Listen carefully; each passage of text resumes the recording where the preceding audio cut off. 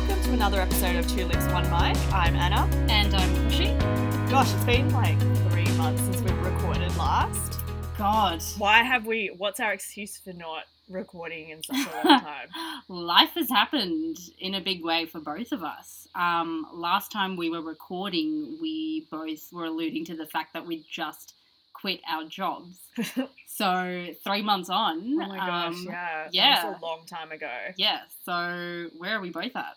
Well, I guess that kind of segues well into some of the things we want to talk about today. So one of the things that I've actually gotten a lot of questions about since was about the quitting of the jobs and how we went about it and why it still seemed to be quite like a big decision, I suppose. But for the both of us, I think it's just become not as big a deal as what it used to be or is to some other people. Yeah, it's a real millennial cliche, but one that's warranted. We've both moved a number of times since we left uni, and I think I'm all the better for it. Well, it's interesting because before we were just talking about this episode on the Cut on Tuesdays, which was talking about quitting and the psychology behind quitting, like what drives people to quit their jobs and also the psychology of those who are left behind and their questioning about like where am I going with my career? Like, should I be quitting? Should I be doing something else?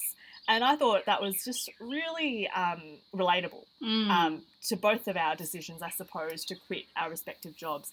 But one of the things I took away from that episode was one of the people, she was a journalist and she was interviewed, and it was actually her quitting was a means of her advancing in her career.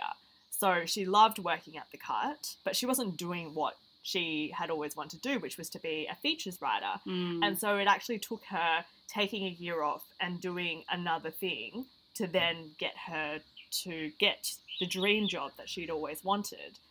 You know, that runs really counterintuitive to a lot of the ways that people think about work. I know that when I was making the decision to quit my job, that one of my co-workers actually remarked that I was committing career suicide. And I think that is often thought to be the case, especially when you're quitting your job without any real plan of what's next. See, I have a complete different story, and I'm so grateful I don't work with your asshole of a colleague.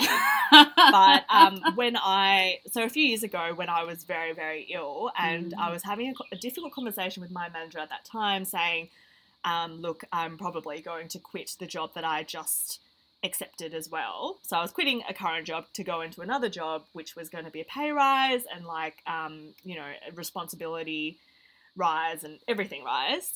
And I said to her, like, very tearfully, I was like, this is career suicide. Like, I can't believe I'm doing this. And she was actually the one who was like, no, it's not. You've got your long career ahead of you. Like, That's incredible. Well, because it's the truth. Like, I think people like your colleague who are so insular, like, it's kind of sad, actually. Yeah, I mean, a lot of that way of thinking, I think, is really fear-driven, you know, being really insecure about what you do and who you are without your work. And I think you even expressed a struggle you had when you were out of work, going into those social situations and people posing the question to you like, what do you do? Or, what are you about? And finding it really difficult to answer that question when you weren't actually working, because people like us, people who are quite career-oriented and quite, ambitious and independent, often do define ourselves by the work that we do. But I think if you've got the luxury and the privilege of being able to take time out from your job, I think it's the most beneficial thing that you can do, because it gives you more direction. It gives you that space and time away from like the day-to-day, mundaneness of doing a proper job, to actually think, what do I want to do? And for me, going back to my example there, I quit my job and I had to because of health reasons. So I feel like that was what buoyed me a bit more, because I was like, well, I have something to focus on, which is getting well. And that's the primary concern here. But it actually did give me the space to sort of think about what I wanted to do next in my career, because I was still pretty junior at that point in time. And I hadn't established as much. So I didn't feel like I had very much to lose. But thinking back of it now, I would happily quit my job now again. And I did a couple of months ago to take that risk and to take the challenge to do something completely different. And it's really liberating. I think I had a recent conversation with someone who used to be one of my colleagues, and he was saying that he's on a recruitment panel now for hiring lawyers. And he was saying one thing he struggles with our generation, millennials, he's Gen X, is the fact that we do frequently not work in places for a very long time. So, for instance, if you look at my resume, I've probably got, probably 2 years in one place. I did 2 years in another place, and I'm currently in a fixed term for 12 months, which I think is a fucking long time. It feels like 3 months in, it feels long. So, but when you compare it to people of this person's generation, that's actually really quite uncommon. Like, I think my parents, for the most part, spent at least 5 years in any given job, and some people in our parents' generation have only ever worked the one job and worked their way up. I totally get that, but I think this is what I tried to explain to him as well, because he is on the recruitment panels, right? So he's the one selecting who gets to be interviewed. And I was trying to say, look, one thing you probably should understand about our generation is that work is not as stable as what it used to be. Like, our parents were probably going out and getting jobs in the 80s when, notably there was a recession, but I do know other people who, I think one of my close friends was saying the partner of her firm went straight from university into a law firm, and he's been there for decades. He's been there since the 80s. And so worked his way up, and there's that sense of loyalty both by the employee but also by the employer. Whereas here, we're talking about a mass casualized workforce. We're talking about short-term contracts. Like, in my last job, I was on probably about 4 to 5 different short-term contracts. And I was certainly doing the work that justified me being on a long-term contract or an ongoing job, but that's just the way of the land now. And so there's the casualization factor, and also the fact that I do feel a part of us being like, so-called entitled millennials is that we know our rights. Like, I'll never forget the time where I was a junior lawyer and one of my colleagues was saying, like, the thing about article clerk these days is that they think they have all these rights to, like, proper working hours and stuff. And I'm like, well, yeah, that's my entitlement. Yeah, isn't that something we should be celebrating? Yeah. That they know their rights and they advocate for them? But then you have this attitude and they're just like, what the hell, these entitled millennials working 8 hours a day instead of, like, 14. And so it's that as well. So I think I was really trying to hammer home the fact that we are less likely to put up with being bullied or harassed or anything, because I think our generation's pretty good at realising now that work is not life. And we're moving away from that because we've seen it with our parents' generation who, like, toiled their asses off, and in many cases they were made redundant anyway. Like, I know heaps of people who worked for, like, Toyota or Ford their entire lives and gave their lives to that only to be made redundant in their 50s. And, like, good luck getting a job in the dying automotive industry when you're in your 50s. And so I think those are the factors that contribute to, like, me thinking quitting is not career suicide in my view. It's actually been a really effective way of me advancing and getting better career options, and also getting pay rises. Well, it's funny because in my previous job, I used to be on interview panels, and I remember that when I would be sifting through the different resumes that we'd be getting, that I was often drawn to those resumes where I did notice a gap, because I was like, wow, like, in my view, and again, this is me being a product of my millennial generation, I'm like, wow, that takes courage. Someone's actually taken a break out of their career, especially in such a sort of conservative profession like law. I want to know more about this person. I want to know what they did and what else they're going to bring to the table because of that experience. But often they do really cool things. Like, I think of my colleagues, they've all had very interesting careers before they've ended up, like, wherever we happen to be. I don't think the only people I do know who've been, steadily in the same job for decades are my, like, older colleagues who I do deeply respect as well, but they've got other commitments and other priorities. Whereas I guess for young lawyers, which is what we're looking at now, it's taking that risk. Like, we can take the calculated risk because we're in a privileged position, especially now that we're a couple years out. So I guess my question is, what are some of your tips for people who may be considering quitting? Like, I know a lot of people who are adversely, like, their mental health is so adversely affected by their workplace dynamics, which I think is something that perhaps you've experienced in your life. What would you recommend to those people who are sort of on the pinnacle? Well, like you said, quitting is a luxury. Some people simply can't afford to do it, whether it's for financial reasons or mental health reasons or whatever else the case may be. They might have responsibilities outside of work that don't afford them that luxury.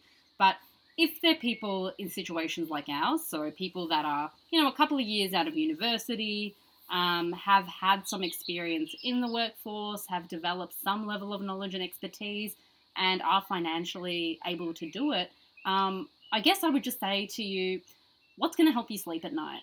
Yeah, 100%. You can point to all these different variables that you can take into account. You can make your pros and cons lists, and all those things are really good to do. But at the end of the day, who are you? What are you out there to do? And is your current situation facilitating that? And if the answer to that is no, or you don't know, then it's probably time to reevaluate and actually take the time to do that, because it's so easy, especially when you're working a full-time job, to just go through the motions, day by day, and not really sit with yourself and take that time to answer those big questions. And that's why I'm doing what I'm doing, because even though I'm someone that I think is quite introspective and quite reflective and, always is questioning things, I still need that time to get away from my work just to really, figure out what it is that I want to do. And if I don't do it now, I'm of the view that I'm going to end up doing it, 10 years from now. And then I might have all these other obligations that go by the wayside and make things a lot more difficult for me. Yeah, you'll have 3 screaming kids hanging off your tit. Yeah, and that makes it a lot harder. Whereas now, like you said, we have the privilege where we don't have those obligations. So why the hell not? I guess for me, my lesson would be your health is a priority, which is something I never used to prioritize very much. But now that I'm a bit old, and I'm seeing it with like younger lawyers as well, who are really just, I see myself in them. It's so interesting watching people I work with who would kill themselves for their jobs, will work themselves into such, there are people I've been working with who have been really ill because they're so burnt out. And I'm just like, yep, I've been there and I'm not doing that again. Well, that's what it took for both of us, I think, I know, right? and that's why I'm like, I'm not going to lecture people about it, but I'm also just going to be like, well, you got to take care of yourself because your job is, if you die tomorrow, your job is not going to care. Like, the world will move on without you, but there's only one you.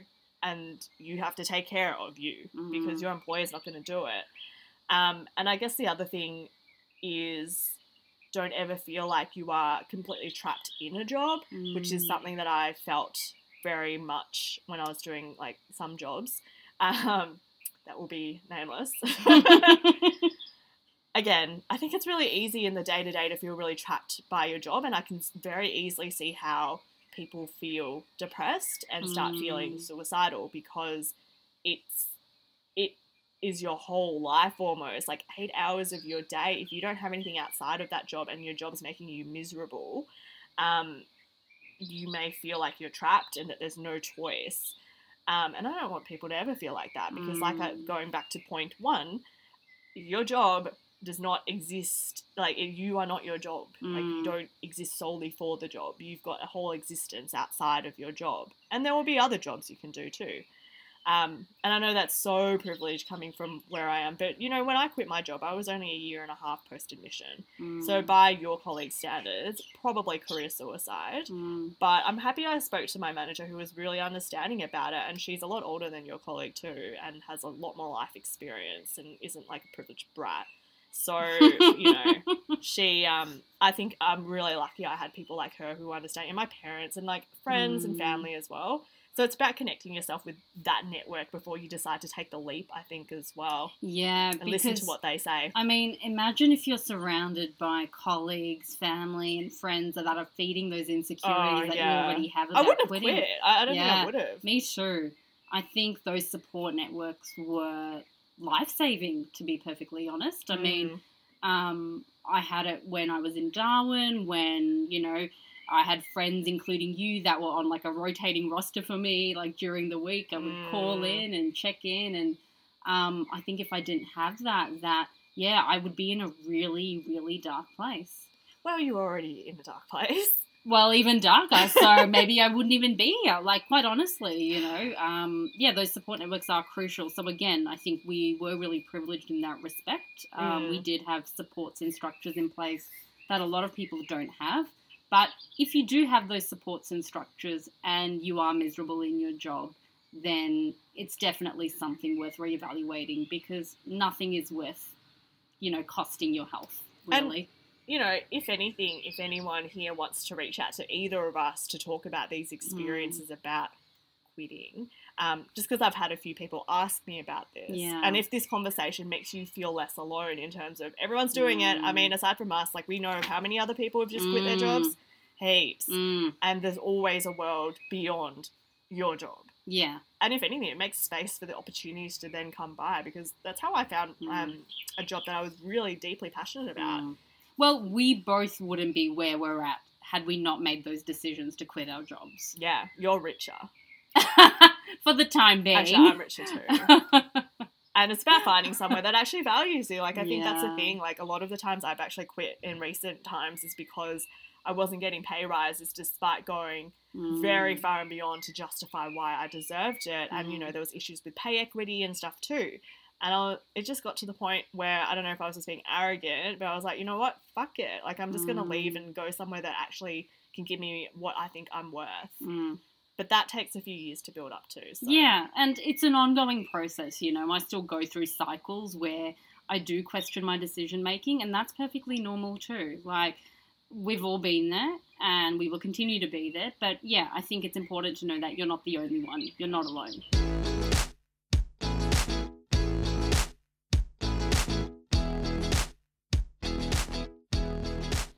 Right, taking us from work to life, our next topic. So it seems to be something in the air, but I have been invited to a lot of weddings recently, and also... Yeah, I saw your recent Insta story. Yeah. How many RSVPs were there on that I think there were 3, but I've been to 2 weddings already this year. Yeah. And babies. A number of people having babies too. Yeah. Which made me realise we're heading towards our 30s. So... Some sooner than others. So what are your thoughts? Well, I think a good starting point may be this article that I read that was featuring Emma Watson, better known as Hermione from the Harry Potter movies. Never actually really knew her that well until she did some indie movie that I became a big fan of. But that's by the by. So recently she did this interview with Vogue Australia. And in it, she spoke to a lot of the insecurities and fears that she feels as she approaches her 30s. So if I bring up the article, there was a particular paragraph that really resonated with me. So it says here, what are Emma Watson's dreams? She turns 30 in April and describes 2019 as having been tough because she had all these ideas about what her life was supposed to look like at this age. I was like, why does everyone make a big fuss about turning 30? This is not a big deal, she shares. Cut to 29 and I'm like, oh my God, I feel so stressed and anxious. And I realize it's because there is suddenly this bloody influx of subliminal messaging around. If you have not built a home, if you do not have a husband, if you do not have a baby and you are turning 30 and you're not in some incredibly secure, stable place in your career, or you're still figuring things out, there's this incredible amount of anxiety. That's like the trifecta of things. Yeah. I was thinking about how, so we both pride ourselves on being like independent, feminist women who, have carved our own careers and our own sort of identity in the world, I hope. Why is it that this 30 point is bothering us? Like, I found myself berating myself over this too, because I'm just like, run your own race. Like, you know how you've got like the one side of your brain that's very much the rational side. And then there's what I think Emma Watson's describing, which is that societal pressure that then manifests in like the emotional side, which is like the whiny, like, why haven't I got this yet? Why aren't I married? Why don't I have kids? Blah, blah, blah, blah. I think once upon a time, the emotional side was subservient to the rational side. And the reason for that was even though I was aware of these like societal pressures that condition people to, you know, basically go after this checklist of things that make them an adult, I thought, well, most of the people around me were not in those positions, but I feel like increasingly as the people around me, for example, in a relationship context, have, you know, settled into long-term relationships and have moved in with their partners, gotten engaged, gotten married, had children, it just feels a lot less abstract to me now. Yeah. And so the pressure has really heightened for me. I think that's definitely true. But for me, it's been the opposite in the sense that I think my wider friendship circle, so not my inner closest friends, but beyond that, they have all done it. And so every now and then when I'm like at a wedding or I'm at like something, an engagement party or whatever, that's when I'm reminded about what reality, in quote marks, is like. Whereas my closest friends, we're all sort of in the same circle. I mean, well, I think, you know, one of my really close friends got married just a couple of months ago, Mia and Sid. Oh, God, yeah, I was like, who? Both of our close friends, actually. Oh, yeah. But, no, I get what you mean. Like, sort of that immediate circle is still sort of immune from some of those pressures.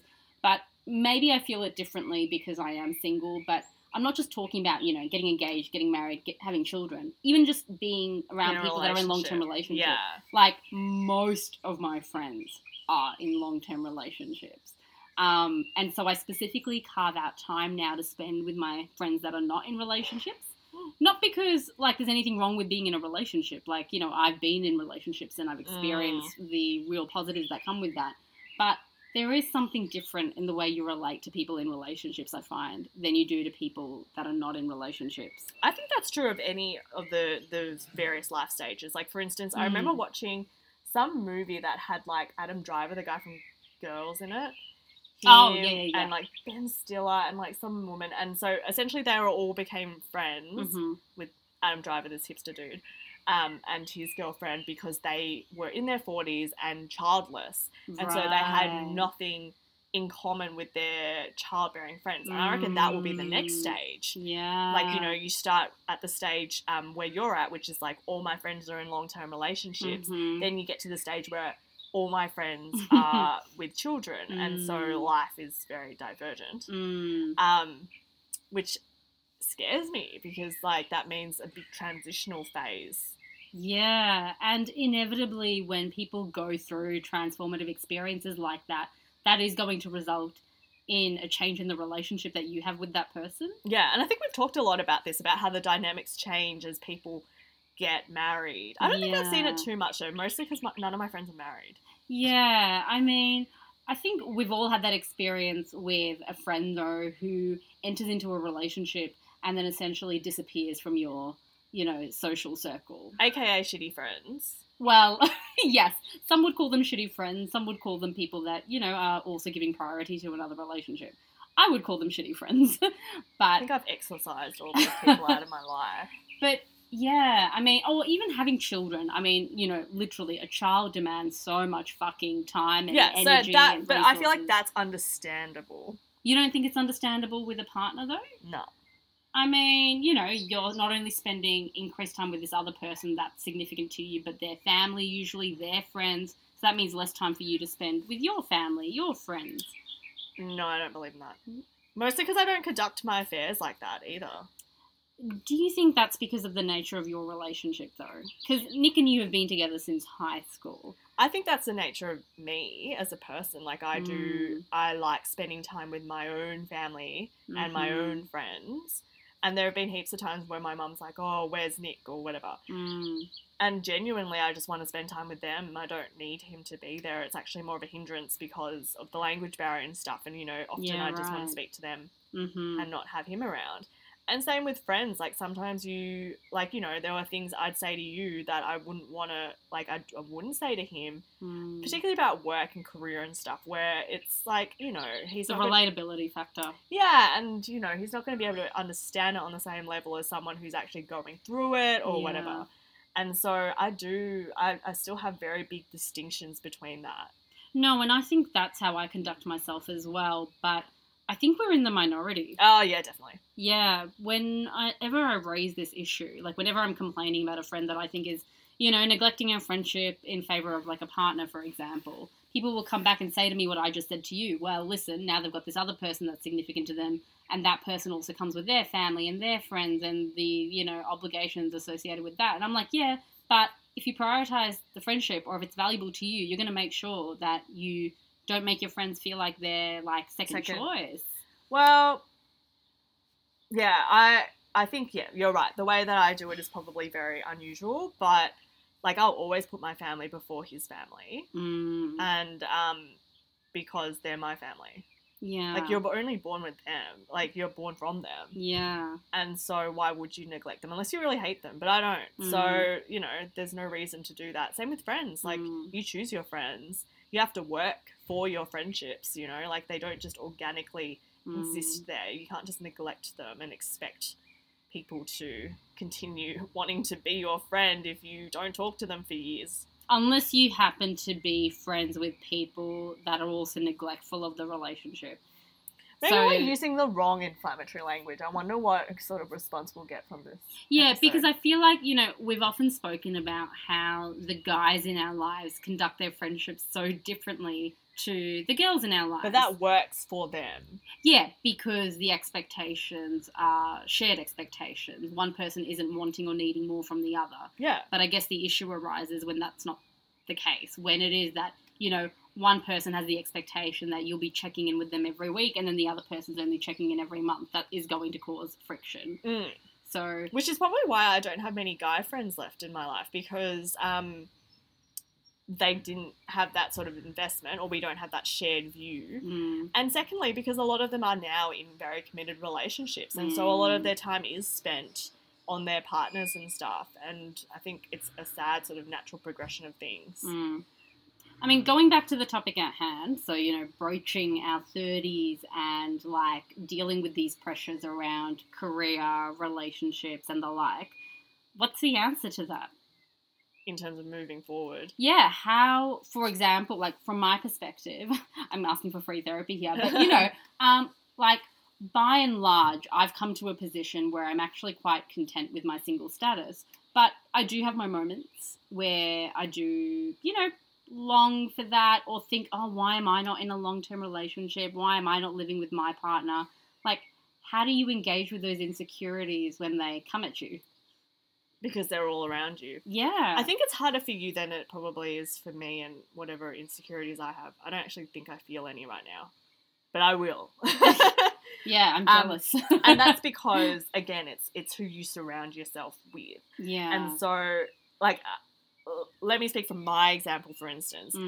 I think I'm meant to be insecure about the fact that I'm not married. I'm not sure. I feel like that's, like, the next logical progression. Like, a lot of people have seen, like, Nick and I have been in a relationship for, like, 12 years, and so that's sort of natural. But the reason why I don't feel that is because my family, for instance, they don't care, and they don't bang on about it. And because... And strangely for an ethnic family, like, because they don't care about it, they then convey that on to all their friends who keep asking them about it. And so I'm immune from that. Right. And then my friends, none of my very close friendship circle are married. And some of them are, like, still single, actually. So... Case in point. No, but other people too. And so they're... And focusing on something else that's about them, like individual pursuits. So, for instance, we've got friends who are overseas, like, finding themselves. We've got you who are quitting your job soon to, find what you want to do.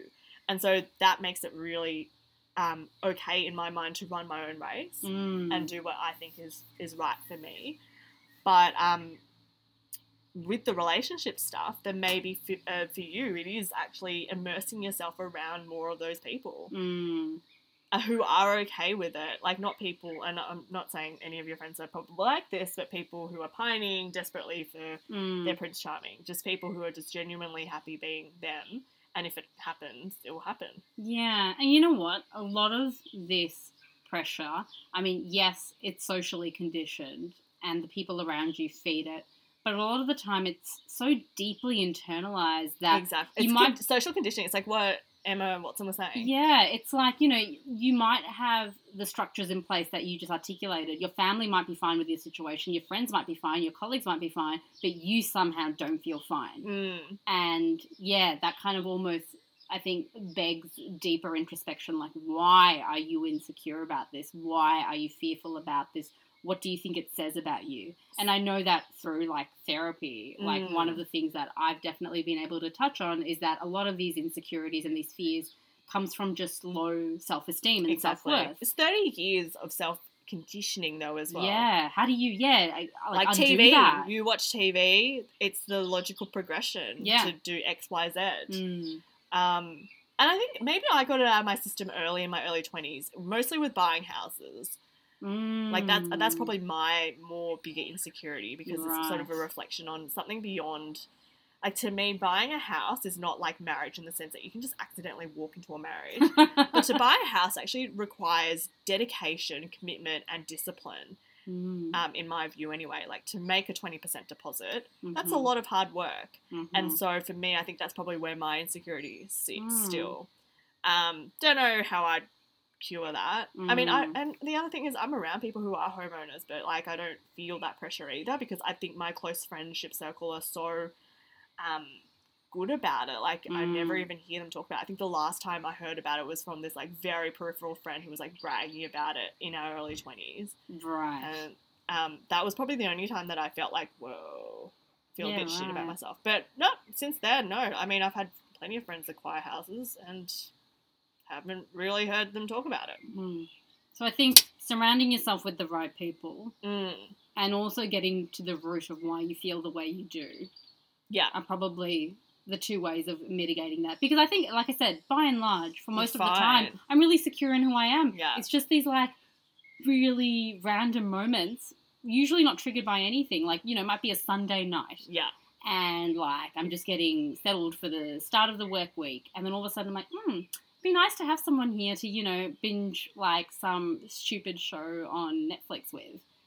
And then it's just like, it's fleeting, but it's there. You can still do that with your friends or your single friends. You can, but I don't know. It's much easier to do if someone's already there, especially if, like, you've got a partner that you live with. Yeah. But again, it's fleeting. You wouldn't be living with whatever partner for a while anyway. Yeah, exactly right. And also, I really love living on my own. Exactly. If I'm perfectly honest, there are lots of perks attached to it. So, yeah, the moments are real fleeting, but yeah, I think it's about getting that perspective in those moments that, you know what, these are normal feelings to have, especially when they're socially conditioned in the way they have been. And yeah, support yourself with the right people and get to the root cause of why you feel the way you do, and then it'll all pass.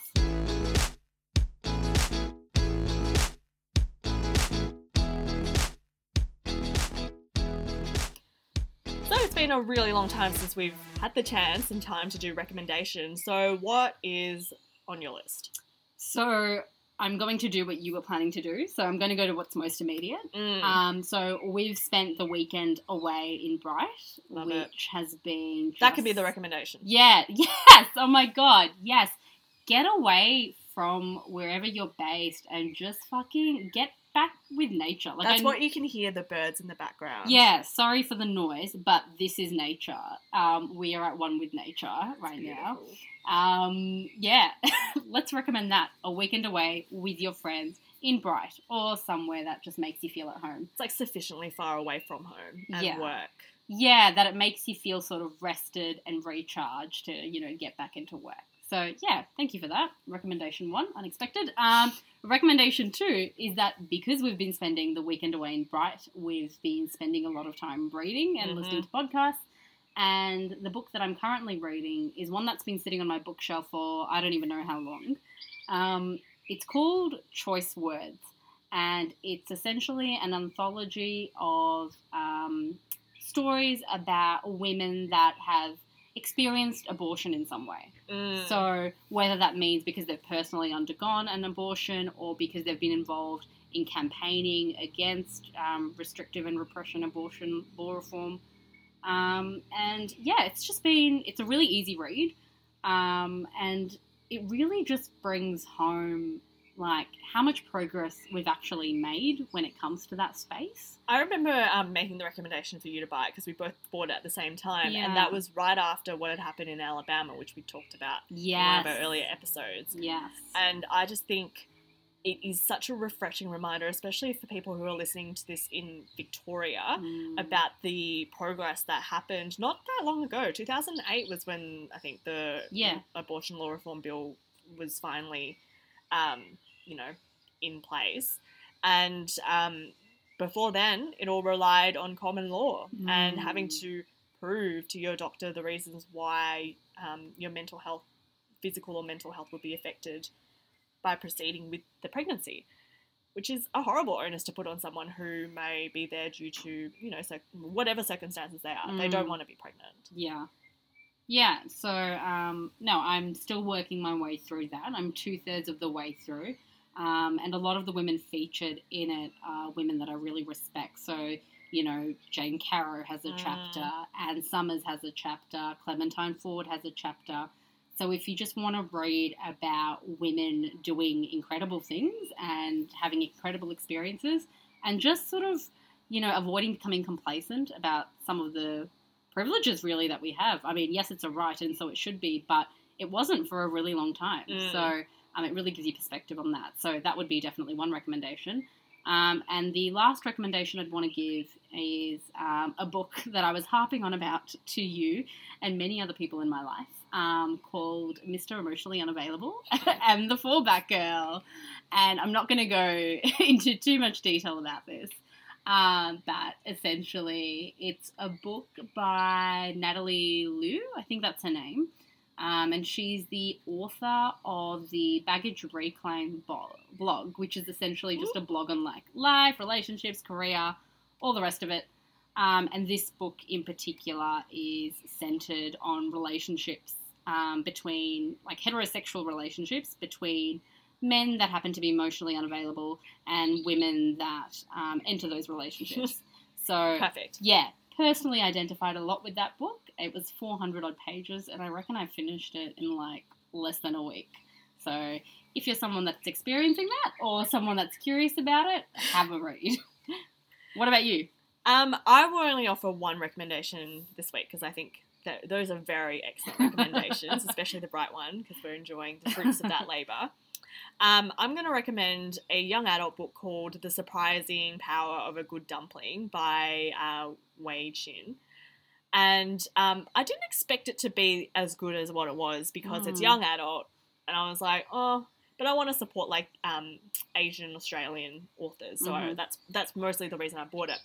But the story is about a protagonist called Anna Chu who essentially is the eldest daughter, very typical sort of migrant upbringing in the sense that dad owns a restaurant, it's working crazy hours, and mum has been in bed for a very long time, and we later learn out that she's got some pretty severe depression, which then manifests into quite a severe psychosis as well. And I just think it's such a beautifully written book that sort of, it marries up all these themes that were never really explored when I was a teenager, of things such as mental health in Asian families, mental health like generally, because the protagonist's love interest also reveals that he was suicidal. He attempted suicide. And so it's just... Those are really mature themes for a young adult book. But if you think about it, we read Kite Runner. True. So this is more like, I actually also thought it was very full on for a lot of book. Young adults are having experiences like this. Yeah. So. And I just found the author gave such a good voice to those kids who are essentially acting as their parents' translators, acting as their parents most of the time, because like this protagonist was helping her like shield her younger brother from knowing the full extent of the mum's condition, and trying to, like, feeding them all, like, doing stuff that we would identify with growing up. And also I think personally for myself, having a parent who had mental illness when I was at that age, I wish I read this because it would have given me a lot more empathy when I was dealing with it. because when you're a kid, I just remember saying horrible things like, I don't even know why you're sick. Like, I don't even know, what are you going to be sad about? Just be happy already. Yeah, which is so thoughtless when you're a kid. And I wish that there was a book of this level of sophistication and nuance around when I was that age. But it was really beautiful. I think I was getting really emotional during bits of it because it was just told so well. Yeah, that definitely sounds like something I would identify with really strongly. Because when you're going through those experiences, especially as a child, you feel so alone. I know, and that's the thing. Like, and in the book, she thinks she's the only one going through it, and it's not until later that she realizes one of her classmates, their grandmother, also has like severe dementia or some other mental health problem. And that's the thing about mental health; people don't talk about it, and so everyone feels like they're the only one going through it. Which is why I think this is great, especially for like the young Asian Australian community who, you know, may not culturally be brought up to talk about it. And even in this book, the dad's very much like, nah, she's fine. Like, even when they're at the psychiatric hospital, he's like, okay, yeah, the problem is she just hasn't taken her meds. She's just watching too much like bad TV or bad news on the TV. So, you know, I'll do that and then we can take her home. And you know, it's those moments where it's just like, well, it's, close to home. Yeah, but sounds like a great read. I'll add it to the list. So thank you so much for joining us again after a very long hiatus. Hopefully now that we're sort of heading towards Christmas, actually, we'll need to make a concerted effort for the final. Yeah, we need to come up with our words to describe 2819. That'll keep us on track to make sure we record in a timely fashion. Yeah. Remember, every year we need to come up with a word to describe the year that's gone. I feel like fucked is probably the way to go about it now. Okay, well, that's what you guys will have to look forward to. But if there's any feedback or anything like that, hit us up. You know where to find us, obviously, because we probably only have like... Please give us a 5-star review. All right, bye. Bye.